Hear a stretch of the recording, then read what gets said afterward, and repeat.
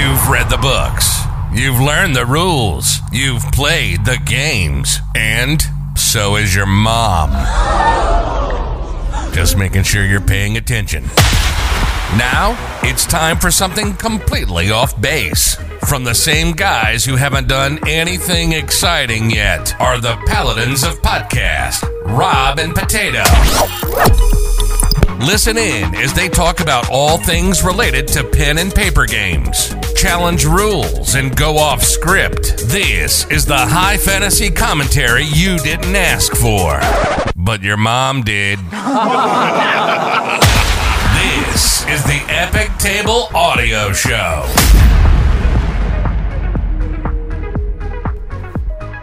Welcome back to Epic Table Games Audio Show, guys. This is your Paladins of Podcast, Rob and Potato. How's it going, Rob? Not too bad, man. Christmas is over, the holiday New Year is over, and I'm irritated. I'm still unpacking the fat I threw back on. Did you ever lose it? No. I'm always gaining. You know what? That's how it does in the gym, too. But we are not a health podcast, are we?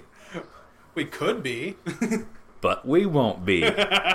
So, guys, I wanted to talk a little bit about some Epic Table Games things right away because, as we mentioned earlier, before the new year, we were going to do a few small changes to the website.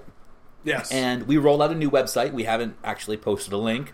We just hope you guys go to it. I'd have to say I'm bad at business, if that's the case, by the way. But that is definitely the case. Anyhow, I want to talk about a specific product because it's the one product on the page that has a secondary type that I really like. And that is our small dungeon. Now, about our small dungeon, if you guys are into 3D printing, etc., you do know that it is an OpenForge product designed by Devin Jones, and it features OpenLock technology, and we are compatible with OpenLock. We do have our commercial license for OpenLock. Yes. So we can do that. And this ability to sell comes from attribution, and we got that down. So we're all covered there. Don't worry about that. But the small dungeon, we offer wall height. Yes, and this is actually a big thing, and I really like that we pulled this off. Yes, absolutely. We have half-height walls and full-height walls. And for our dungeons, this is really cool because when you think about dungeons, when you see a lot of different live play groups on their video casts, a lot of them have full height walls. Yep. And they look great. They do look great. Look phenomenal. Absolutely. But when I play, I prefer half height walls. I think half height helps only so you can see everything a bit better. Right. Because I noticed when we have a full height whole scenario built up on the table, sometimes I have to stand up and lean over to see what's going on and move my guy. Yeah, there's definitely that issue. And we also have the issue of a lot of the miniatures that you use aren't just static pillars. They are dynamically posed. They have limbs that stick out. Stick out past their grid a little bit. Right, and so having a half-height wall allows for that extra clearance. A little bit of a stretching room. Yeah, absolutely. And like I said, I love the way the full-height walls look. I mean, when I think about it, that is what I envision. Right. But I prefer the play of half-height. And the fact that we gave an option for your taste as well, if you ever want to buy a small dungeon, perfect. Absolutely. And remember, it's the expansion to all of the other OpenForge and OpenLock material that we have to offer. So you can always buy just walls or additional expansions, etc. And they're all going to be compatible. Yes. So they all come unpainted, non-primed. So they come raw. You can do it all yourself, make it fit your style. All right. Now with that, you know what I also want to add, and I'm hopefully going to do it soon, is apparel. Oh, yeah? Yeah, absolutely. My wife owns Sassy Craft, which is more of a apparel and crafting business. And we're definitely going to get some shirts done up, some mugs, etc. I want to get those on there pretty quick. Oh, yeah. Those are always fun. I want a shirt. Actually, you should have a shirt. I want another shirt. A second shirt. I want 4 shirts. 4 more shirts or 4 shirts total? 4 shirts total times 8. Just give me a shirt for every day of the year, please. I'll definitely pay for it. Don't worry. I mean, if you're going to pay for it, we can. Why not? Why not? So, yeah. Well, now with that out of the way, because that's really our biggest business thing, we know that we also mentioned wanting to do a little bit more video work, and our plan is to hopefully start in 2 weeks. Yep. And we don't know how long it's going to take to edit and upload, because truthfully, between our full-time families, our full-time jobs, and our full-time lives, content creation is hard. It is, and video editing is actually harder than audio editing. Yeah. You got a lot of the setup you got to do, and then when you're done recording, you got to tear it down. Hopefully the file is good, not bugged in any way. Right, right. It's a hassle, but we want to do more video content because that'd be a lot of fun. Absolutely. So I think we're gonna start playing around with it, and we're gonna start posting when we like stuff. And I'm not sure if our listeners have actually noticed, but these episodes do not get very edited. They're not heavily edited. We're pretty raw. Oh yeah, it's one take, maybe adjust a few levels here and there. Every now and then one of us sounds like we're a mile away, and we want to get content out because quality improves with quality. Yep. So it reminds me of a experiment I read about, how an art class was divided into 2 groups. One group was told to make the one perfect pot by the end of the class, and the other half of the class was told to make as many pots as possible by the end of the class. All right. So after weeks and weeks have gone by, perfect potters, they made 0 pots because they were trying to theorize the most perfect pot. While the quantity potters, their quality improved exponentially because they were constantly making products. Practice makes better. That's right. And in our case, practice improves perfection. So let's kind of jump right into some other stuff. I was looking on Reddit, and there was one thing that we just briefly talked about before the show was starting, and that was prestige classes in Pathfinder. Yes. And I specifically say Pathfinder here because the Reddit community in Pathfinder specific is looking to build a spiritual community successor to 1st edition Pathfinder. And the reason is they don't much like 2nd edition. Truthfully, I don't much like 2nd edition either. I've got the book, I've read it, and it feels a little bit too much like 5e. There's a lot of good ideas, but overall, I feel playing 1st edition is more fun for me. Absolutely. But they brought up about prestige classes. And this thing about prestige classes, Potato, what did you say about them earlier? It's like you're tacking on extra flavor after trying to meet very harsh prerequisites in order to even get it. That's right. So it got me thinking, and I tried not to talk about it too much before the episode, and I probably should have because I would have remembered everything a little bit better.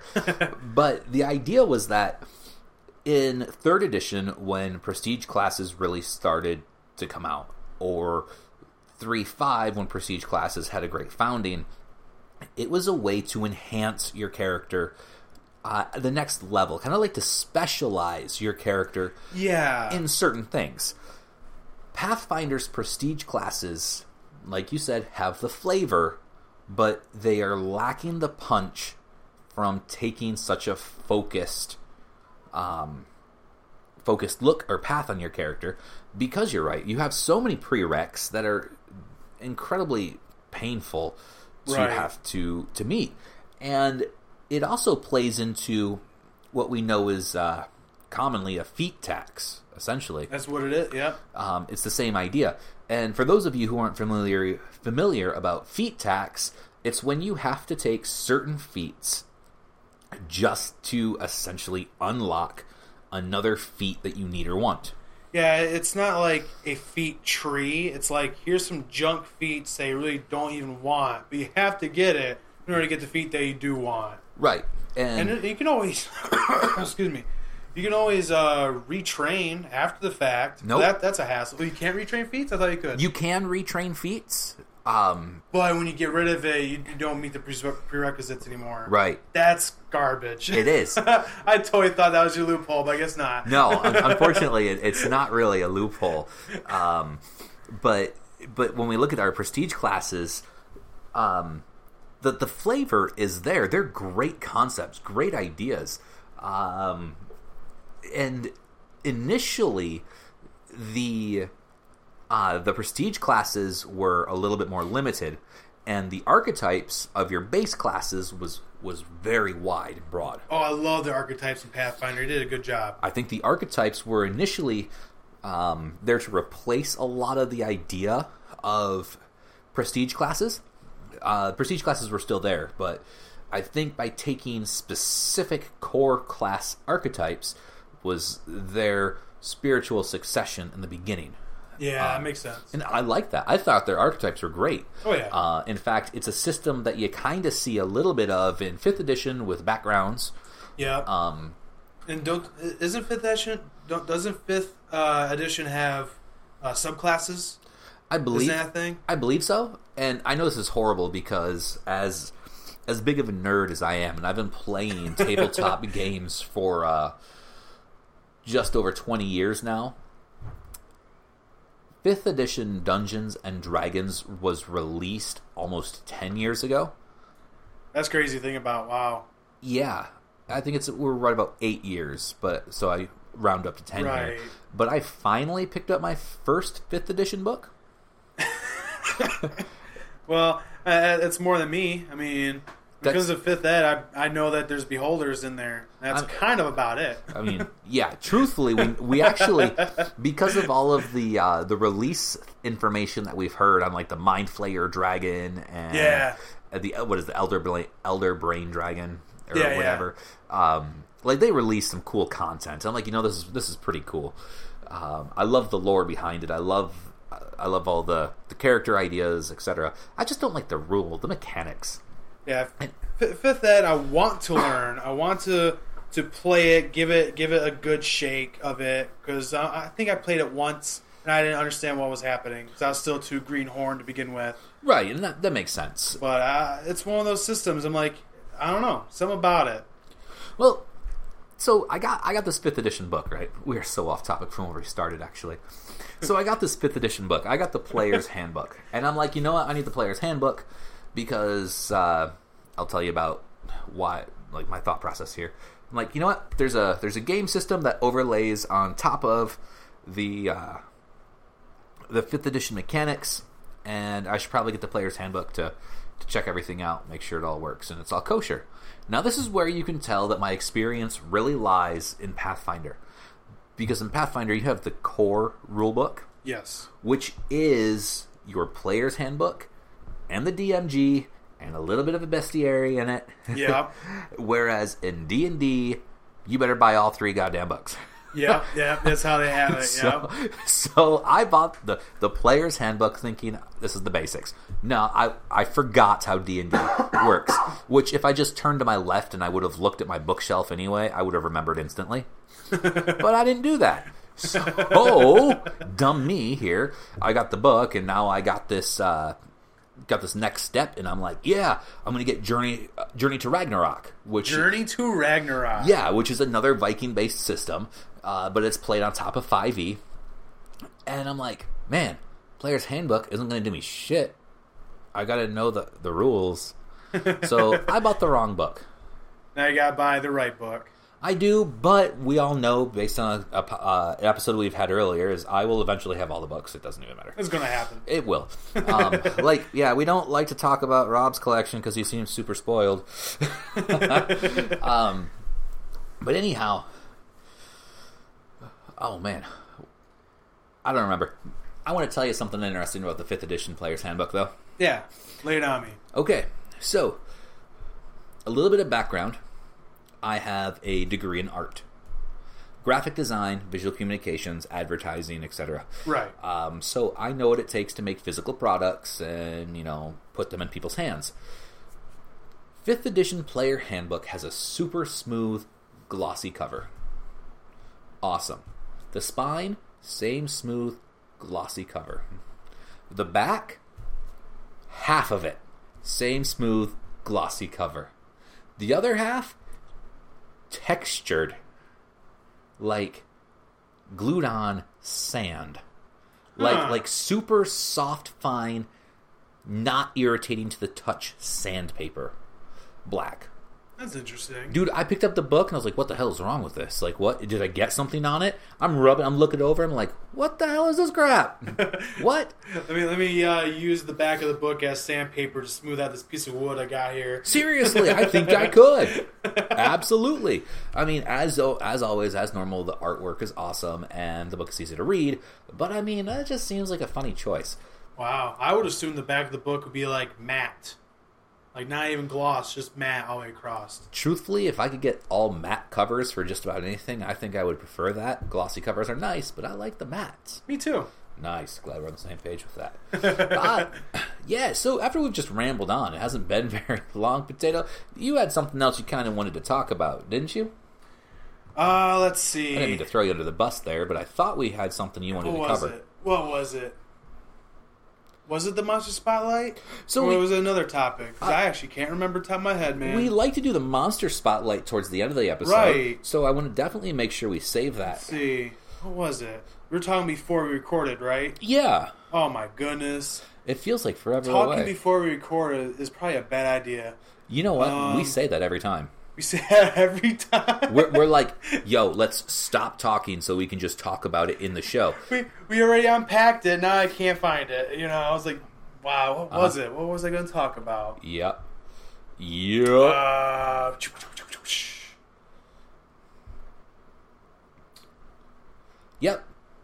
That's gone. I cannot remember. Well, maybe next episode we'll remember it. We aren't going to remember crap next episode. Gosh. Man. Who are you again? What? I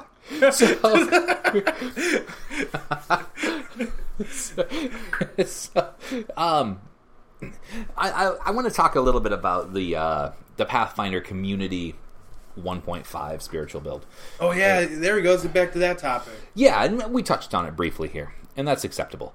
One of the things that I would really like to see, and there's a reason for this, and it makes me consider more tooling that I want to do to the tabletop RPGs that eventually will publish. But there's the issue of, in Pathfinder, humans get a +2 stat bonus to any stat. Right. And it's considered their versatile nature. Yes. Whereas other character races generally have set bonuses and drawbacks. A penalty maybe. Right. Yeah. And while that's acceptable and it works, what I would really like to see is that +2 stat bonus to any stat across the board on all base races. Because it's really disadvantageous to say that not any other race is equally versatile as humans. I mean, you could have a nimble dwarf. That's true. You could have a dexterous half-orc. And when you think about magic casters, what class are you going to pick? Human or elf. You get the bonuses to the needed stats. Right. People min-max it that way. They fudge it. Right. So coming from, and in fact, exactly what I said here, I'm not sure if any of you guys are on Reddit, but you can find me at Vile Rob. I said that coming from a min-max standpoint, leveling some of these objectives creates a better play experience for everyone. And I mean, it does. And I know that we kind of beat on 5e a little bit, but they did their best to level that field. That's true. And that's true. I think they did it well. And then our gripe comes from the fact that we can't bend the rules to make such powerful characters. Which, granted, as we talked about in the XP Valley episode, maybe we can create more powerful characters if we could ever get to a game in 5e where we were, I don't know, actually powerful. Right. Usually it's between level 5 and 8 that all campaigns kind of settle. Yes. Oh, you know what? I'm looking through right now, and there is somebody calling for Mega Dungeon recommendations. Ooh, Mega Dungeon? Like, was it the Jade Spire? Is that what it's called? Emerald Spire. Emerald Spire. I was close. You were really close. Dang it. You know, what I like to say is when I think of Mega Dungeon, I think of Tomb of Horrors. Oh, yeah. And, honestly, I think if you were to scale down the Tomb of Horrors, honestly, when you think of dungeons, I mean, like, the hallway is 120 feet. Whatever. It's 5 feet. Here's the next death trap. I think what makes the Tomb of Horrors such a mega dungeon is actually the fact that it's designed to kill you. Yeah. It's designed to be not even a challenge. Just die or you're good. Yep. That's it. Yep. Have fun. Be prepared. Have fun. Mm-hmm. Yeah, I definitely think a really good mega dungeon would be really fun to play in. I haven't really played in one yet. Well, I think the idea of a good dungeon is both deadly and entertaining due to monsters, traps, and puzzles. Yep. Now that also comes down to how do you make good puzzles? I find that really hard to do. I'm always like, all right, here's the puzzle I got. Are they going to know this? No. Am I reading into this too much? I don't know. All right, just scrap the whole idea. I'll find something online. So I'm glad that you say that because I kind of cheat really badly when it comes to puzzles and traps. And that is because I use Wally DM's Journal of Puzzle Encounters. Oh, is that a third-party supplement book? Yeah. I gotta get one. So the book has 60 puzzles that you can use to add an element of mystery, intrigue, and fun to your fantasy role-playing games. It's actually really fun. And the reason I do this is because when I think of dungeon puzzles or traps, they're pretty either linear or too video game-esque. Yeah, I'd agree with you there. When you say, hey, we have to move this statue around and turn it and whatnot, I mean, strength check, done. Yeah. No big deal. Hey, can I roll an intelligence check to figure out how I have to position this mirror? Yeah, I guess so. That's not really a puzzle. No, it's not. It's more like you're figuring out what check you need to make to get to the next step. Right. Yeah. So the reason I definitely recommend Wally DM's Journal of Puzzle Encounters is because it has actual puzzles that need actual solutions. In fact, there was one that I played, and I think you were a part of it. It was I think it was called a reverse mirror.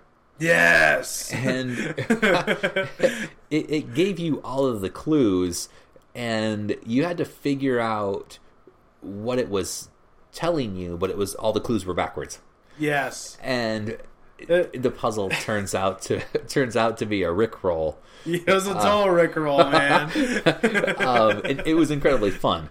That was great. When I figured it out, I was like, "Oh, Rob, how dare you!" Righteous. I mean, it's fun. I like that one. It was so good. You got me good with that one. Oh, dude! And again, I mean, that came from the Wally DM. We straight up written down the text phrase, and we put a mirror up to it to see if that would make it sound like a different word. I'm like, wait a minute. I know what's going on here. It's not that the text is mirrored, it's what it's saying it's mirrored. Right. That's really good. I enjoy that because it's not you fishing for a check. Right. It's you actually using your brain for once. Right. And I like how a lot of these times you can use these mental puzzles to help do in-game things. But one thing that I think actually breaks immersion is when somebody brings a physical, tactile puzzle to the table. Here's the Rubik's Cube. Right. Solve it. You got 6 seconds. Oh, your turn. Right. I think that things like that are neat, but I don't think that they should be a cornerstone of a specific session. This is actually kind of funny. This reminds me of a story. This DM was doing his campaign. Everything's trying to be cinematic. He even wrote the phrase of these 2 celestial beings are playing a game of chess, but the chess is of destiny. Blah blah. The last session, you're going to fight the big bad guy, right? He straight up brings the chessboard onto the table, and one of the players plays him in chess. And that's how they solved it. That's how they won the day. What kind of pulled under the rug as shenanigans is that? Sounds like it came straight out of Bill and Ted's Bogus Journey, where they're facing against death. Yeah! 3 out of 5. Wait a minute, you can't move your pawn like that. Hold on. Yeah, and as we continue to talk about Pathfinder here, I want to talk about a little bit more on a character idea. Not necessarily a character idea, but I want to talk about a character class ability that is way overpowered. Oh, what, rage? No. So when we think about Rob and overpowered, we think about barbarians, rage, and Thull. That makes absolute sense. But we also know that I have a complete disregard for story when it comes to optimizing characters. Sorry, guys. Yeah. I know. People are like, God, I'd hate playing with Rob as well. Trust me, you'd have a great time. He makes it work. I do. And it's funny, too, because when I play with new DMs, I'm like, let's hassle them the right way so they can, little thick skin, figure out how to say no. It works. When I play with an experienced DM, they're like, Rob, stop your stupid-ass shenanigans. Okay. I still don't. And I apologize to my DM, my primary, the DM I have played with for 10 plus years. I broke down and I'm like, dude, I'm sorry. I'm such a shenanigans player. I get it now. I understand how irritating it is, and I'm sorry. So this character class ability is not shenanigan-y, but it is OP as hell. And that is when you are playing a cleric. Can you guess what domain? Nope. No? What, healing domain? What's so overpowered about the domains? The madness domain. What special ability do they get? All right. I don't know that domain. So, with the Pathfinder, the cleric of madness domain build. And the reason it's ridiculous, and I kind of put this together here, it's actually it's a little bit of the feat combination with the special ability, and it is I'm trying to find the exact ability here because it's ridiculous. So Visions of Madness, and this is its supernatural ability. All right, you can give a creature a Vision of Madness as a melee touch attack. All right. So we know that touch attacks resolve against touch AC, which on almost every creature, their touch AC is significantly lower than their primary AC. Oh yeah. Choose one of the following attack rolls, saving throws, or skill checks. So you choose one of these three things. The target receives a bonus to the chosen roll equal to half your cleric level, at a minimum +1, and a penalty to the two other types of rolls, equal to half your cleric level, a minimum of -1. The effect fades after 3 rounds, and you can use the ability a number of times per day, equal to 3 plus your wisdom modifier. Alright. So, no saving throws. No spell resistance.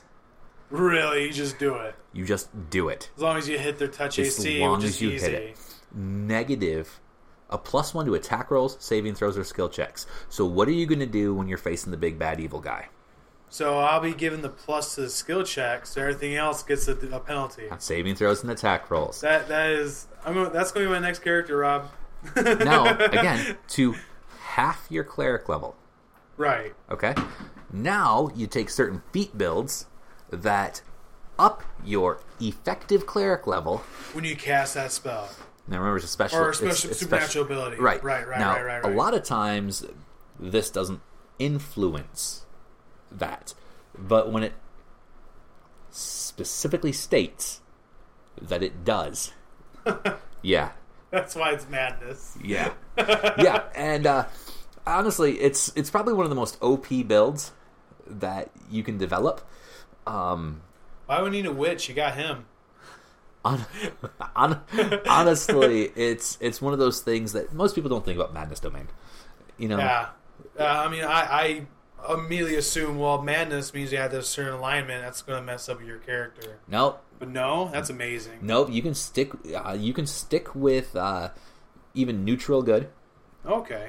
Because there's a god who is within one step of neutral good, who falls in the Madness Domain, and it's one of those things that really just kicks off nonstop. And that's a really neat idea. Right. It's ridiculous.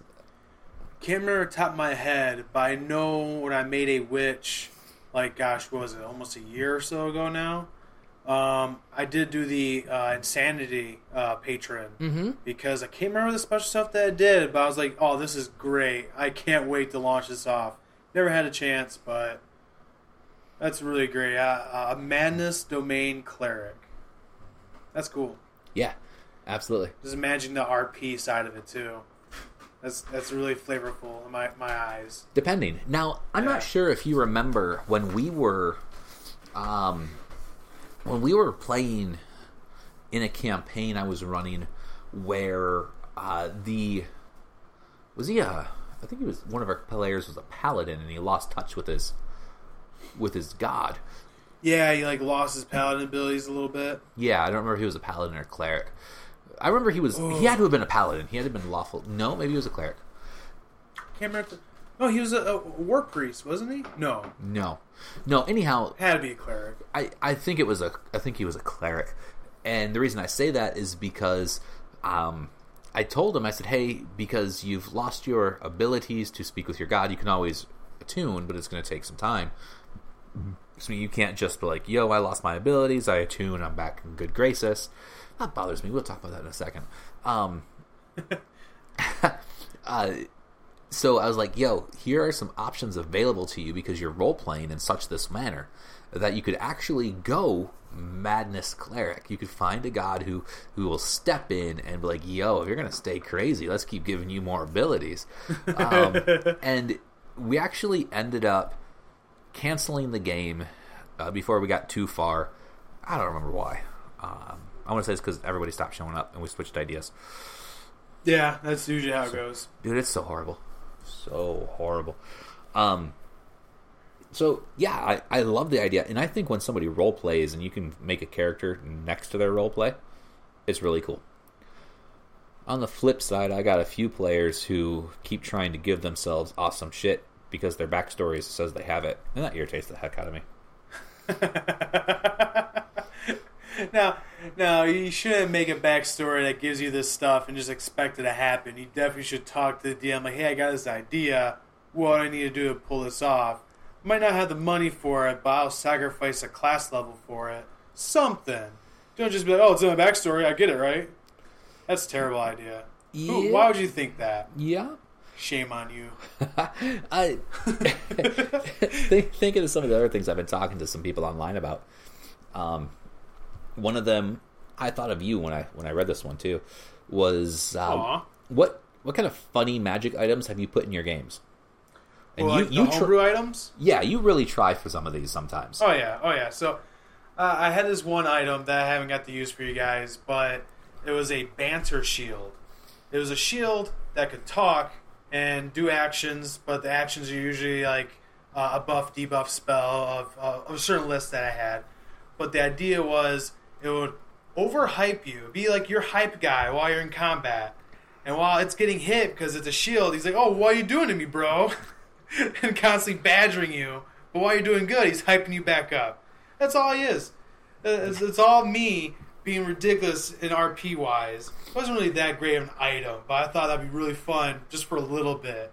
See, I like the idea, and I think that it shows that there's a huge divide, too.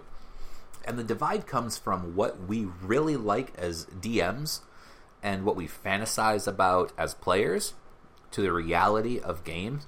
Because right. There's going to be no banter. It's going to be like, I use my banter shield to soak up the damage, and I just attack. Yeah, that's usually why. That's kind of why I didn't bring it up. I'm like, this sounded good in my head, but in the actual mechanical field, Right. it might not be pulled off. Right, and it's that story RP that you want to see, you want to have, that you do not get, because truthfully, a lot of RP players really just like to roll dice and boom, I do this. People like to be cool. People don't like to play funny unless you're trying to be funny. Well, not just that. That's usually the thing. Like, gag items don't get the time to play as gag items. Well, you mention it once or twice, and then all of a sudden, it's done. It's people want to play; they don't want to describe. Yeah, and it's hard. And so I mentioned one of my favorite funny items, and that was the coconuts of fast travel. Yeah, I read that.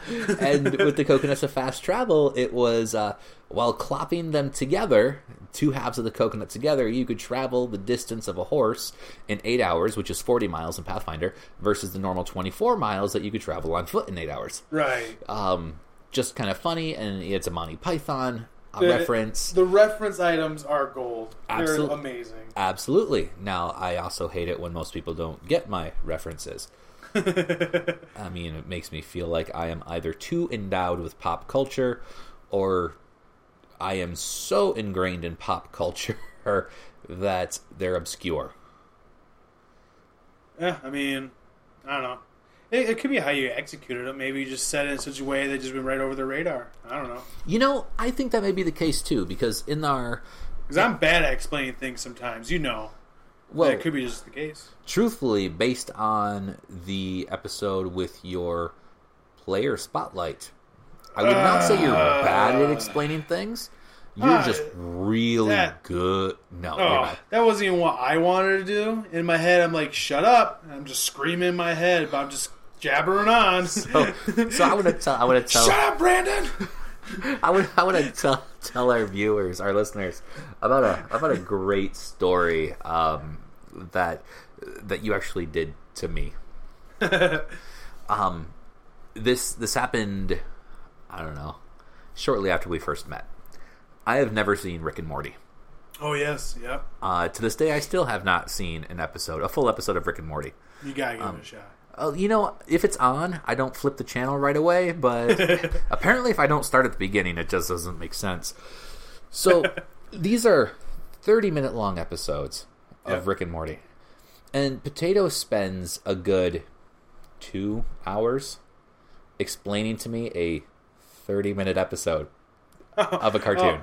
Right, because I was telling you the other nuances and references that I had to other episodes. This is why this part here was special and really funny.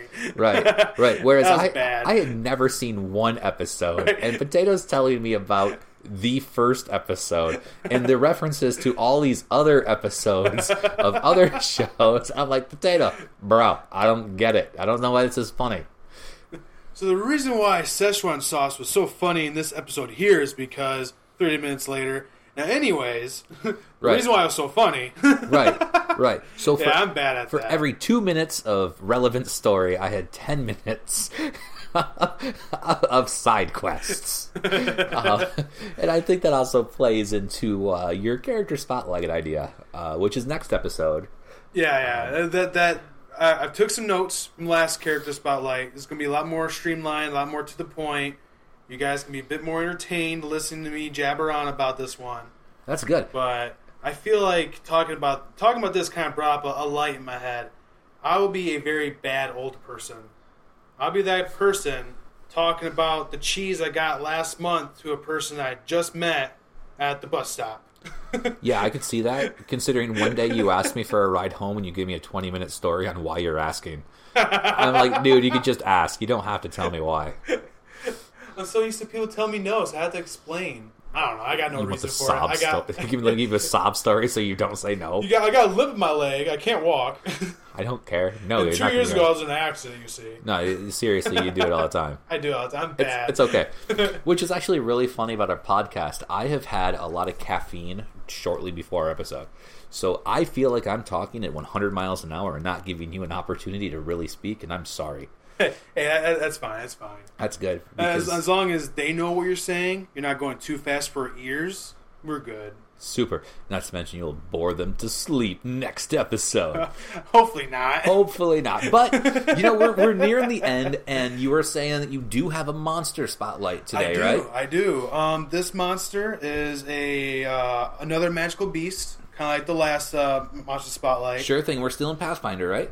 Still in Pathfinder, but I did pull up some information of 5th E as well. Okay, what are we looking at, man? The Aurum Vorax. Aurum Vorax? Yes, the I'm not Aurum familiar. Vorax. It's a long name. For some reason, it feels alien in nature, It but does. the name completely belies the design of the creature. Okay. It's essentially a big honey badger with 8 legs. Yeah, so It eats gold.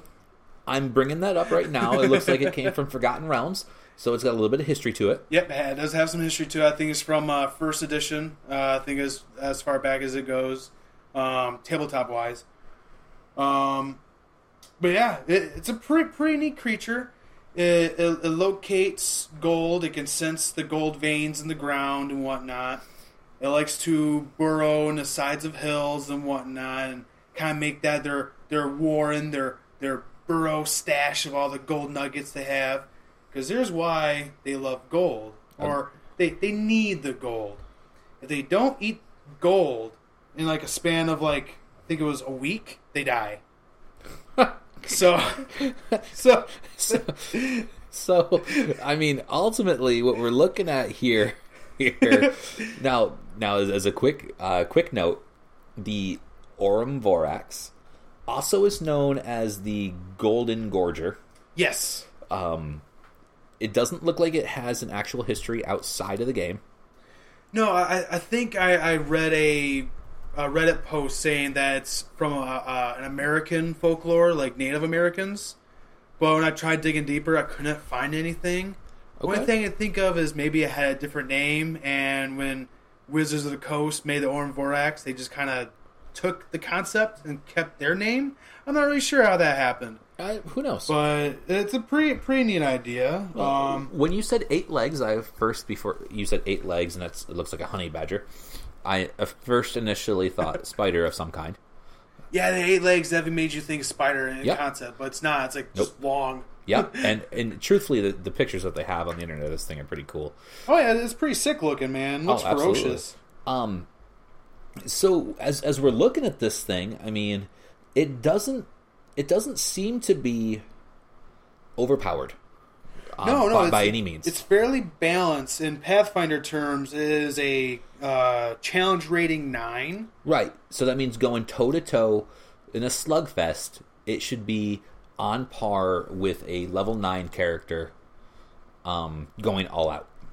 Yes. So it's hit points. I mean, we've reached over 100 hit points. Its AC is over 20. Which is insane. It is a small creature after all, but still, that's a pretty high AC for a natural beast. That's right. It is. It is an actual small creature. So that, in my head, I kept envisioning medium. Yeah, it seems like it would fit better as wolf. a medium. Yeah, I always when I saw the images, I thought, oh, it's a wolf, right? But no, it's like a honey badger. Yeah, yeah. And looking at some of this, it's got some really cool abilities. We're already looking at damage reduction 10, piercing, slashing. Yeah. So piercing or slashing will break that damage resistance. Now remember, a lot of people say that if it doesn't say magic, it still takes 10 off magical attacks. Yep. So that's cool. It's immune to poison. It's got a resistance to fire by 10. It comes with a burrow speed of 10 feet, so it can go underground. Oh, yeah. It can also rake with its 4 claw attacks that it can do. Mm-hmm. And it's really, really good at grappling you. I think that's its bread and butter, is its grab ability. So it looks like the idea, because your grab ability is directly attached to the bite and the claws. So it looks like its bread and butter would be the idea to burrow and to come up underground. Ooh, that's a good idea. And bite or grab from below the player. And pull you under. I don't know if pulling you under is much of a possibility because of how Burrow works. Oh, okay. I'm remember, not really sure how Burrow works. Burrow is your ability to travel underground, essentially by tunneling. Oh, is this a travel speed? That's really all it is. Not like you're actually making a tunnel mechanically. No, you're making a tunnel. Oh, okay. There's a path to follow. Oh, okay. When you burrow. So Burrow. So the details in Burrow, they can tunnel through dirt, but not through rock, unless it says otherwise. Creatures cannot charge or run. Most burrowing creatures do not leave behind tunnels, or creatures can use. Other creatures can use either because the material they tunnel through fills in behind them, or because they don't actually dislocate any material when burrowing. So I would say that this burrow, it probably disturbs the soil doesn't let you follow behind it. That makes sense. But it would also cause you not to be able to drag them down.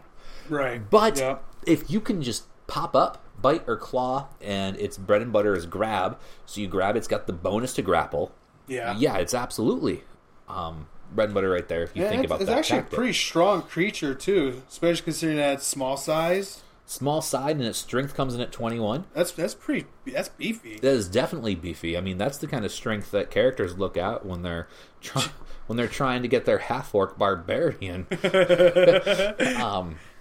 like that. And I like the funny concept of the fact that it has to eat gold within a week, because gold is valuable in the game.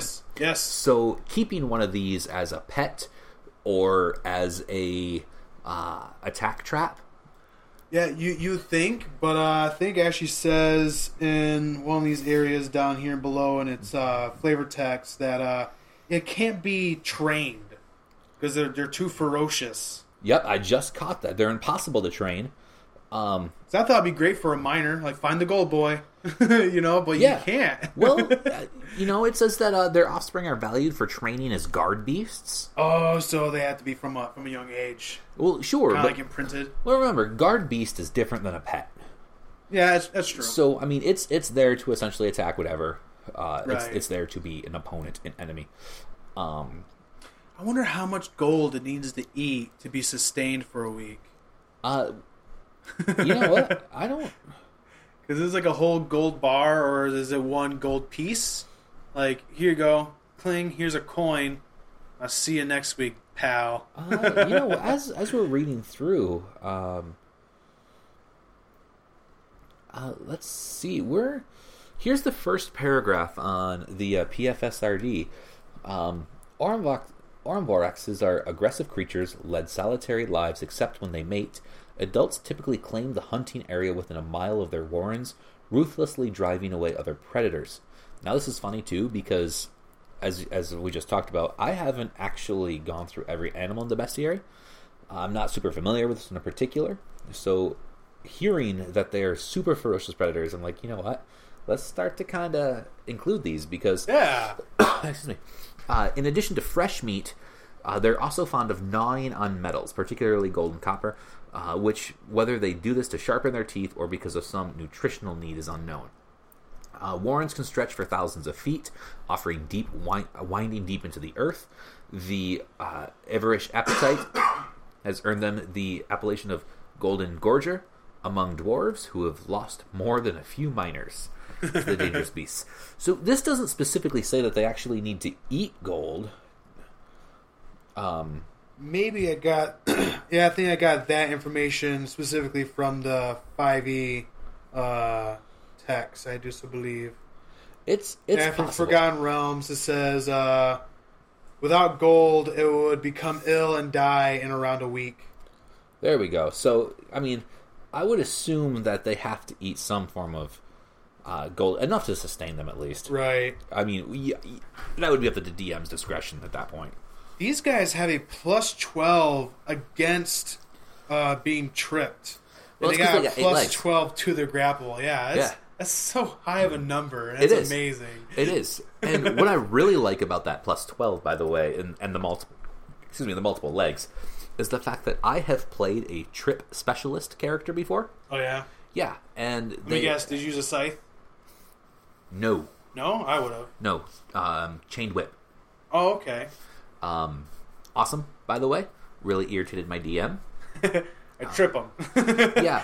Yeah, I gotta stop telling stories where it's always prefaced with "I irritated my DM."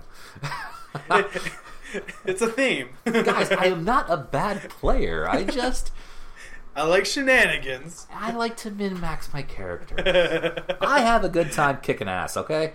That's plain and simple. Hey, having a good time is having a good time. You know what sucks is when you're having a good time as a melee character kicking ass, and then the blaster, like the magic caster, standing back 300 feet, safe from his damn pillow, and he's all like, boom, they're dead. I'm like, thanks for ruining my good time. How come he's not chastised? Well, because he was playing his character accordingly. Right. I didn't even maximize my damage. I'm like, bruh, you didn't have to. You roll 42 d6s, you asshole. Fireball. All right? Seriously, I just roll 3d8s, and I get a buttload of extra damage, and you're complaining? Okay, you took him out with a fireball. I had to do 4 attacks. Why are you complaining about my tripping character? Not only did I spend 2 turns to get up to them, or you just stood still. Yeah, you glorious a-hole. I mean, I like casters, but I mean, seriously. In a real life setting, I'm pretty sure there'd be arguments like that, though, for real. Like, I'm in the thick of it, and you're standing there in the back. How about you help us out a little bit? I'm helping. Fireball. Well, really, if you think about that in, like, reality-type terms, if magic was a thing and casting damage magic by any means was possible, nobody would want to do anything else but long-range warfare. Yeah. In fact, you don't even need magic. It's doable now. It's what we do as a country. We're it's like called guns. We're like, I can shoot you from a mile. I don't care what you have. Right. I'm just gonna launch this warhead at you because I'm a country away and don't feel like sending anybody over to kick your door down. That's what we do. Ever since the Cold War, baby. It's been before the Cold War, man. But so funny story as we try to wrap up this episode. I read or heard once that the thing that makes humans different than any other animal is the fact that we can kill from a distance. Yeah, it's true. And honestly, I strongly believe that sentiment because other animals have ways to communicate with each other, as we have ways to communicate with each other. Most of them have a form of hierarchy, like we have a form of hierarchy. There's a social order. There are expectations, etc. There is a natural flow of things in other species' lives. And really the only thing... And people are like, well, they don't have thumbs. Well, they're designed to not need thumbs. Yeah, they don't need them. Right. That's the whole point. Thumbs don't make them smart. All right? Yeah. Rats are smart. Crows and ravens are incredibly intelligent. Dolphins are smart. Yeah. They're like, some of these animals have the intelligence of a 3-year-old. I mean, we're talking about animals with third grade or 3-year-old intelligence levels. All right, the fact that we're different is not because of thumbs; it's because we kill at a distance. Right. Saying that it's because of thumbs makes it sound like there's like a brain in your thumb that's dictating why you're so superior, so much smarter. Sure, that's not the case. Right, and it's articulation. That doesn't change anything. Right, the fact that we can grab things. I mean, seriously, birds grab it with their claws, their talons, their feet. Rodents don't have opposable thumbs. In fact, squirrels have thumbs that are so magical, by the way, we're going to talk about thumbs for a second, that they can rotate from top to bottom, and that's why they can climb up and down trees so well. Oh, yeah. Is because their thumbs are not only opposable by some measure, minus a second joint or third joint or whatever, but they have more range of motion. Seriously? If they had a phone, they'd probably be really good at texting. I've seen movies that feature squirrels, and... Oh, that doesn't count. Usually they're animated, but the squirrels are too neurotic to text. Speaking of squirrels, I want to talk about a character I had in a game. Oh! What was his name? It doesn't matter. Oh. It's irrelevant. That was a good time. I want to talk about him next episode. Yes. Primarily because we're running so low on time now. But yeah, so our new website, we talked about briefly at the beginning of the episode. I said in a previous episode that with the release of the new year, which is now, that we were going to close down our play-by-post community. Yep. And we did. That's gone. And I was going to close down the forum community itself because it was super inactive. I couldn't do that. I couldn't really bring myself to completely sack the discussion forums. All right. So even if it's nice and slow or slow building, it's still there. There are things I want to use it for. Gotcha. I know that we have our Facebook group at Facebook.com at Epic Table Games, and Facebook/groups/Epic Table Games. But because, like I said earlier, I'm bad at this business thing and bad at social media in general, I don't keep it posted as often. But I'm really weird. I'm on our website all the time. It's not even a social network, but I check it every day. That's actually good. I need to start getting into it myself. Yeah, because your blog post just came up about that build that you bored us with a few weeks ago. That's right, the anti-magic tank. And the post was formatted a lot better than the way I did in the episode. So Yeah, if you ever get on there, you have a good time reading it. I'm going to be doing future posts in the same fashion, Good deal. not even more optimized. Good deal. So yeah, Good deal. Well, great website. I love that we kind of what do you want to call it? Redid it, I guess is the best way to say it. We kind of like it's redesigned. Redesigned. Gave it a refresher. Absolutely. We built it on a different platform. We integrated a few other things to it. I really sacked a lot of the features that were causing miscommunication issues on the back end. So, right. Coding is a bitch.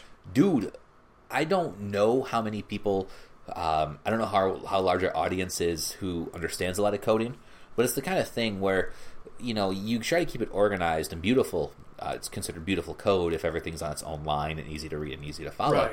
Right.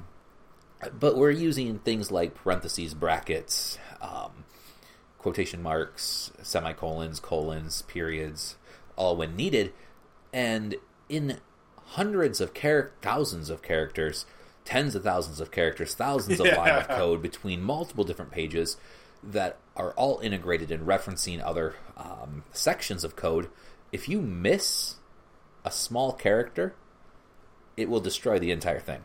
Yep. All it needs is one character to be missing or misplaced. Right. I mean, it's the difference between working and not working. So, all right, guys, we're gonna call it here. Check out next episode for my my quick stupid squirrel story. It is related to our tabletop games. Don't worry about that. Check us out on Facebook at Facebook.com/EpicTableGames if you just want to check out the page, or if you want to join the group of totally inactive fans, I guess. That's Facebook.com/groups/EpicTableGames. And as always, come check out the website, you know it, at EpicTableGames.com. Epic Table, Epic Games, EpicTableGames.com. We have an outro. Oh, hey, you know what? Don't. How dare you? Good night, guys. Good night. Epic Table Games. Nights, roll, nights, fantastic, nights, fairy tales, dragons, quests, nights, roll, nights, fantastic, nights. Make way for the paladins. Make way for the paladins. Epic Table Games. Make way for the paladins. Make way for the paladins. Epic Table Games. Thank you for listening to the Epic Table audio show with the paladins of the podcast, Rob and Potato. Until next time, stay in touch on Facebook at Epic Table Games and online at EpicTableGames.com. Yeah. Epic Table Games. Yeah.